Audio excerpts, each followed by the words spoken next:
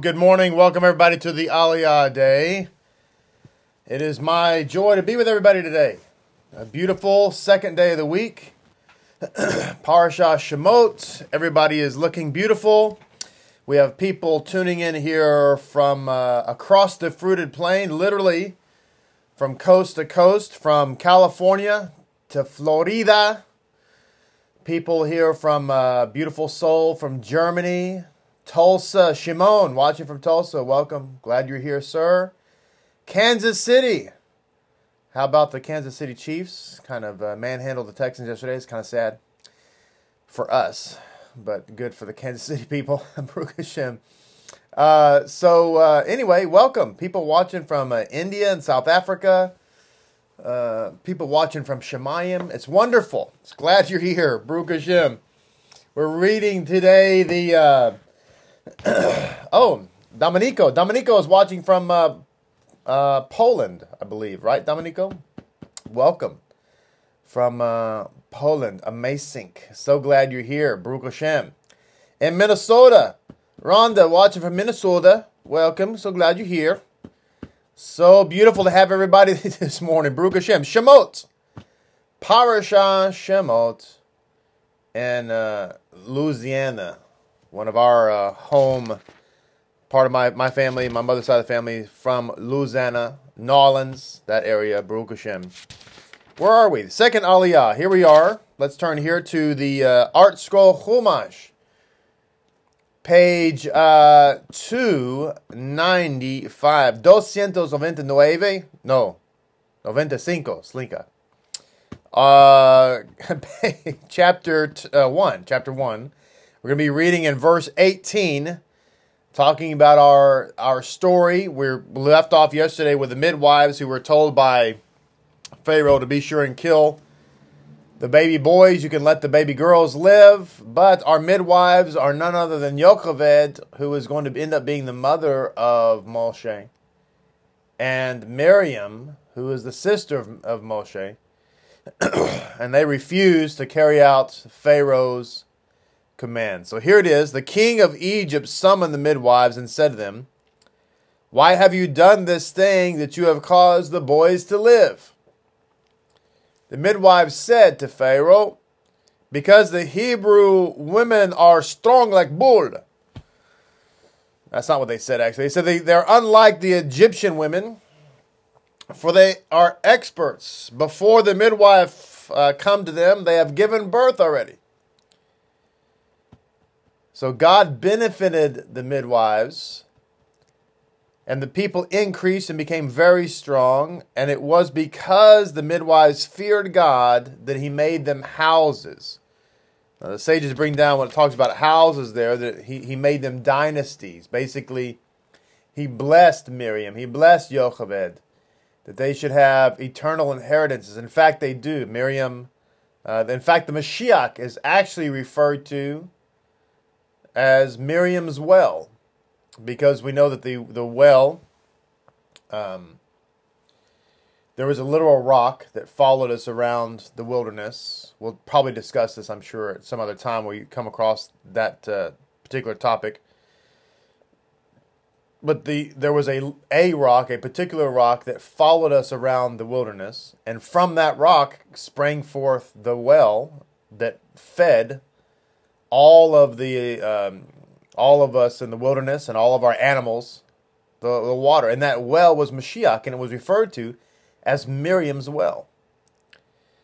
So anyway, it says, Pharaoh commanded his entire people, saying, "Every son that will be born into the Nile River shall you throw him, and every daughter you shall keep alive." Again, the sages talk about this particular edict, and they say that on the one hand, it's talking about infanticide. We're going to kill babies, innocent children. And on the other hand, it's talking about immersion in the Nile being a euphemism for immersion into Egyptian culture. And just the sages point out that one of the plans of the enemy is to immerse us in the culture, because there's two ways that Hasatan Curse Behi, that the forces of darkness or what have you can kill us. One is by physically killing us, and the other is by causing us to assimilate.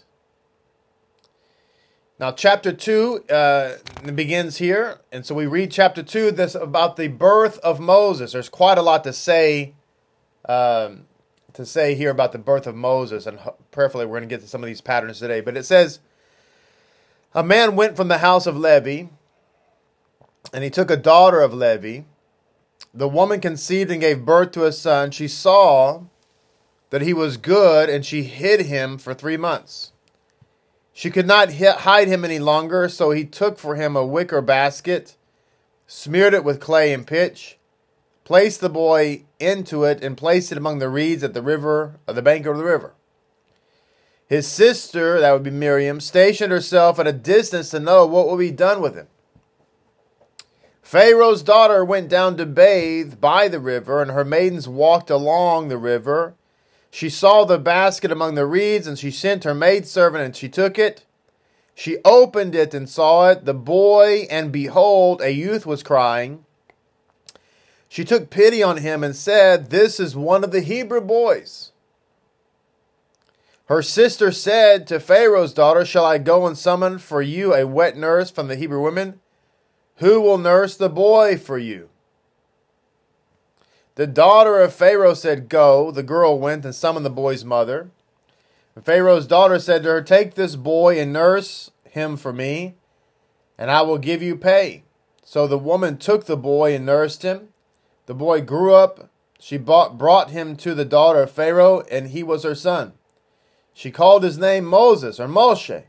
And she said, "For I drew him out of the water." So it's an amazing story, a story of faith, a mother putting her baby boy in a basket to try to protect him from being murdered, giving him up to God, as it were, in an act of complete faith, and ends up being his nursemaid. Ended up the ability to nurse her own baby boy. It's amazing. Now I want to come back to this story of Moses being born, because there are some intriguing patterns that we're going to see here if we look for them closely enough. First and foremost, I want to say this, because I've talked recently, the Drash on Shabbat, I brought this up. It has come up at various points in the previous Aliyot about the fact that the name Jew and Israel and Hebrew are all synonymous terms. There's not Israelites, and then there's Jews and all that kind of nonsense. It says here in one of the insights to Rabbi Monk's commentary, it talks about the children of Israel. So the term Bnei Yisrael, it says this does not refer only to the actual children of Jacob, that is Israel, but is a collective name for the Jewish people as a whole. The first time that this term is used for such a purpose is in Genesis 46:8, when the Jews left Egypt. In Exodus 14:8, they were called children of Israel just as when they arrived there. This shows us that throughout their exile, they always remain worthy of this name. So just another one of, I don't know, a couple of score of sources to reiterate this point, which I think is important and valid, so that we can rescue people, and I do mean rescue, from the clutches of the diabolical false theology that exists out there about the two house, Big Brother, Yehuda, and all that nonsense. I want to save people from that, because that is such a destructive doctrine. It's actually more destructive. That doctrine of the Hebrew roots, two house stuff is actually more destructive than Christianity. So, I'm going to go back to the Keil Tumash now, and look at Capítulo 2. So it says that Pharaoh's daughter went down to bathe in the Nile. I'm going to share an insight with you, which probably most of you have never heard before. Some of you, if you've been around here for any length of time, have heard this before. but some have never heard this insight before. And it's very instructive because it's so important, as I've said so many times, to really look at the patterns. So here it is. This is what it says. This is the Kehot Chumash breaking down this verse. This is the expanded, the amplified. This is the Jewish amplified Bible, if you will, as it brings in insights from various sources like Rashi, like the Talmud Sota 12b, etc. This is what it says. Just then, at what point are we talking about? We're talking about when Yocheved put Moshe into the basket and put him into the river. It says, just then, at just the right time, at just the right moment, Pharaoh's daughter Batya, now her name was Batya, the daughter of God. Why? Because she had converted to Judaism. That's what's going on here. So just then, Pharaoh's daughter Batya, who had decided to renounce idolatry, went down to bathe. That is, to ritually immerse herself in the Nile. She was going to use the Nile as a mikveh so that she could deny idolatry. So it says, in order to spiritually cleanse herself of idolatry, which would include the worship of the Nile as an idol. So, Batya has this illumination that the gods of Egypt are false gods. She wants to renounce them. She wants to walk away from idol worship. And so she decides that she is going to go into the Nile and she's going to immerse herself for a ritual immersion purpose in order to accept the God of Israel, to be born again, a Jewess. And from this moment forward, she's recognized as such. This comes, by the way, from the Talmud and Sota 12b. Now, when she emerges from the water, I want you to notice something. Who is it that God grants the great honor to of taking care of Moses, who is the Redeemer, who is the embodiment of Torah, to the extent that the Torah itself, one of its names is the Law of Moses, which we know it's the Law of God, and yet the Torah often refers to itself as the Law of Moses. Why? Because Moses is the embodiment of the Torah. He's the symbol of the Torah. You could say he's the image of the Torah. You could say he's the manifestation, as it were, of the Torah. You could say those things euphemistically about Moshe. And so, to whom does God grant the great privilege of raising this image of the Torah, this representative of the Torah, as her own adoptive son, thereby protecting him from harm by forces of evil? And the answer is the daughter who was a convert to Judaism.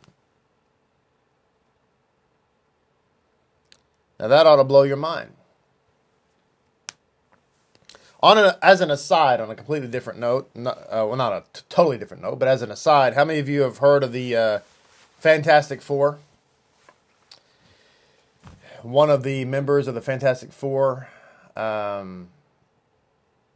Fantastic, he could stretch his arms, right? He could stretch his whole limbs. He was like, he could stretch, right? He had that power. You know, they say that most of the superheroes were invented, made up by Jews. It's true. It's an article. There's an article about this. What I said is a fact. And I just thought about that this morning because I was looking at the inside here, and one of the insights suggests that Batya stretched, when it says she stretched out her arm to receive the basket, it says that the basket was actually quite a ways away. And so that God enabled that her arms supernaturally stretched long so that she could receive the basket. So she was the original Mrs. Fantastic from the Fantastic Four. I just want to throw that out there. I think it's interesting. So in verse 6, this is going back to the amplified version of the Hebrew Bible, as it were. This is from the Kehot Chumash. It says, opening the basket, she saw the baby.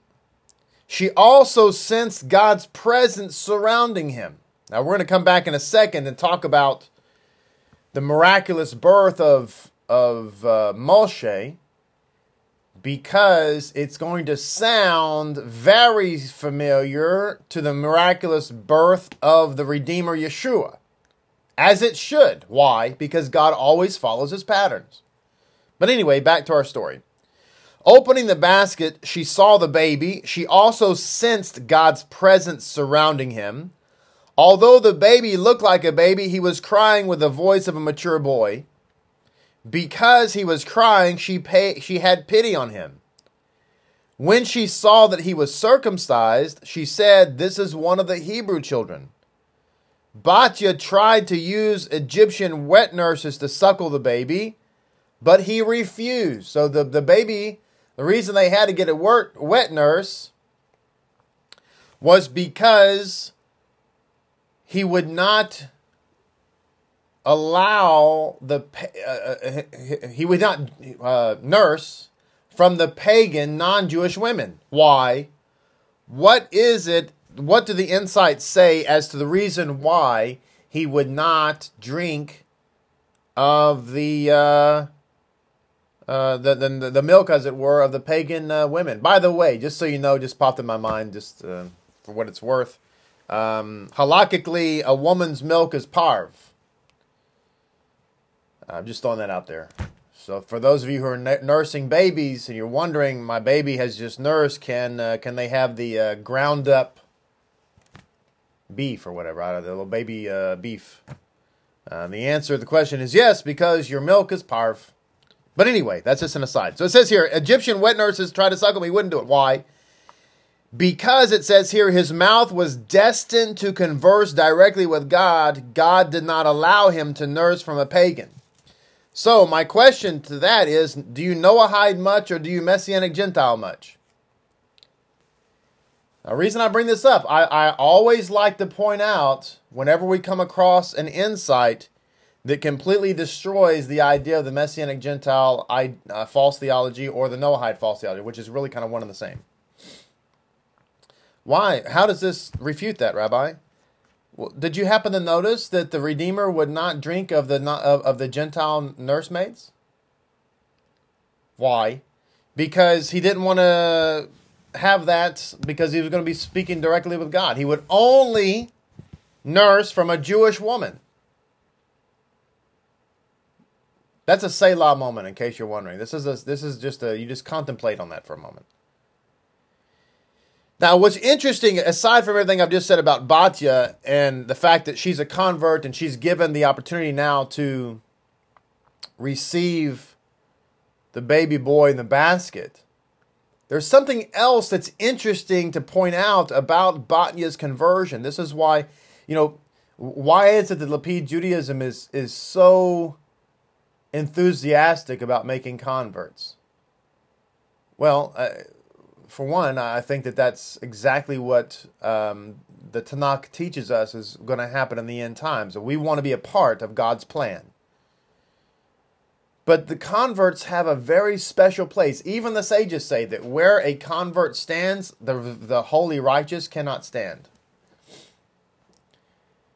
And so here we have I just want you to understand the magnitude of this whole story, because it often gets missed. First of all, people don't even realize that this, when the daughter of Pharaoh went down to the river, when she went down to the river, they've never heard before anywhere that she was a convert. No one's ever said that to you. I guarantee you that the majority of people listening to me today, if you're new, unless you've been around here for a while, you've never heard that before. So that's number one. Number two, that a convert was chosen by God to guard, to nurture, not to change and transform, not to usurp and manipulate, but to guard, to protect the Torah of Hashem. Not to reinterpret it. Batya didn't sit down with little Moshe and say, okay, little Moshe, I know you've heard it said, but I tell you.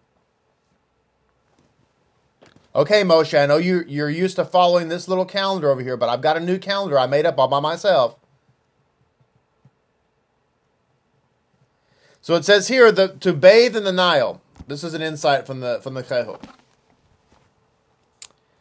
It says here, according to some opinions, Yocheved, that's Moshe's mother, could not place the basket directly in the water since the Egyptians worshipped the river,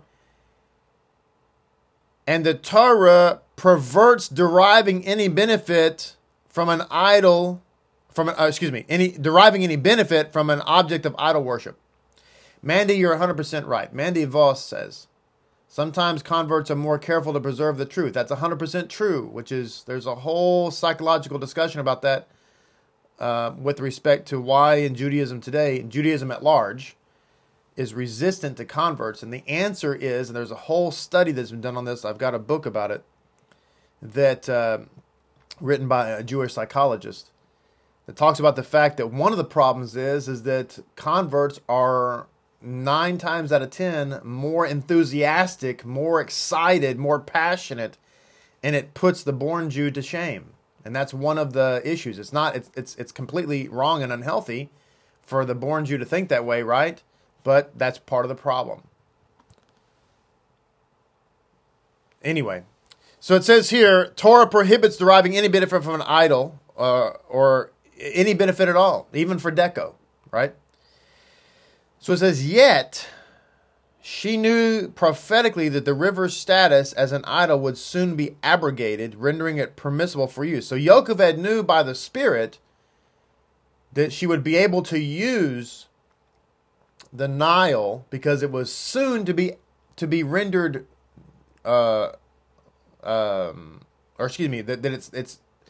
its idol status. I'm sorry, lost my train of thought there for a quick second. Was soon to be rendered nullified. How was the Nile's idolatrous power nullified?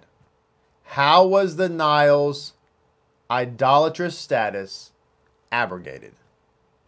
And the answer given is that when Batya immersed herself in the river and used it as a mikveh for conversion to Torah true Judaism, that at that moment, she, Batya, the convert, nullified the idolatrous status of the Nile River. Now, ladies and gentlemen, that's phenomenal. Because what does the pattern therefore show us? The pattern shows us that idolatry will be nullified when the nations convert to Lapid Judaism. I say Lapid Judaism because it's the Judaism that believes in Messiah Yeshua, so naturally. That's what the pattern shows us. In fact, some time ago, we started using the second paragraph of the Aleinu in our services. One of the reasons we did that was because the second paragraph of the Aleinu is said to be a paragraph that speaks specifically of the final redemption and the ingathering of the nations. And it's interesting because what does it say in the second paragraph of the Aleinu? It talks about when detestable idolatry will be removed from the earth.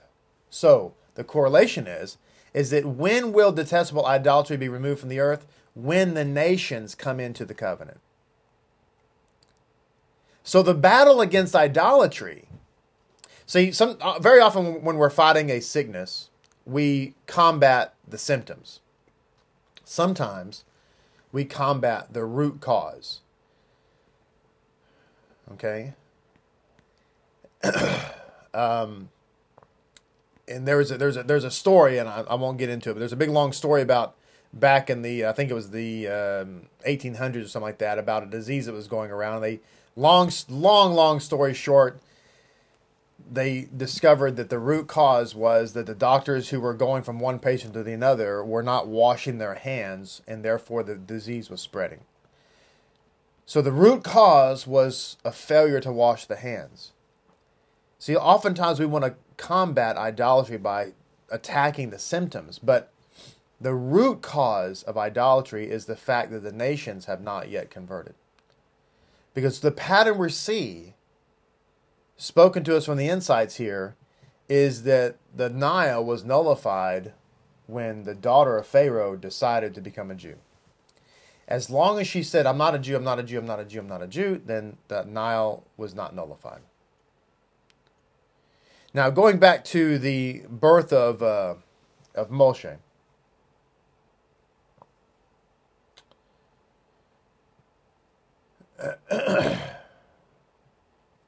It says here in the expanded version that they saw that he was good. So it says, our sages teach us that this also means that Moses was born circumcised, indicating that his body contained no admixture of evil.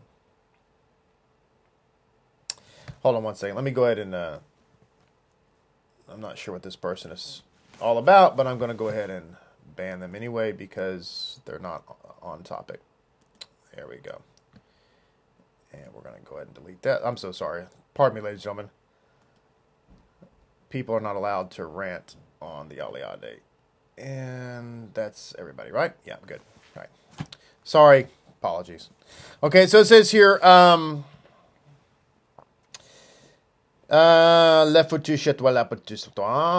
admixture of evil was found in him. He was thus fit for his holy calling from birth. So he was born a redeemer. Okay? And there was no admixture of evil in him. So there was no evil found in him. So it says, these two circumstances surrounding Moses' birth expressed his two qualifications for leadership. Being born circumcised indicates his unique spiritual stature and holiness. So there's an idea that he was literally born circumcised. There's also an implication that his circumcision was of a higher nature. It was maybe not necessarily that he was literally born circumcised, which I'm assuming that some say he was, but the other idea is that he was circumcised to the extent that he was a pure soul. Born without sin, you might say. So it's the house becoming, the house when he was born, it says, became filled with light when he was born, indicating that he had a unique ability to disseminate holiness and that he was essentially good. So about the birth of the Redeemer, I want you to point out that it's associated with light filling the house. It's associated with his essential nature being pure, and that he was essentially good. And one more thing as we conclude today.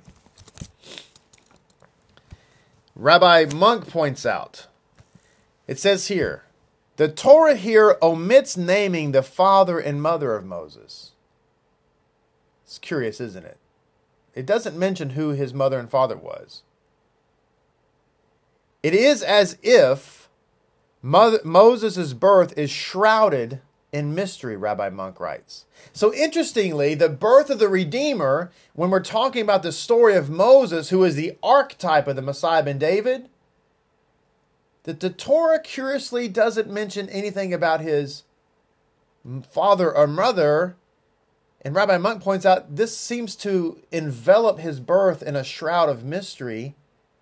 It's almost to say, this is my words, not his, it's almost to say, to imply, to infer, to hint towards a supernatural birth, a birth that did not involve a father and mother.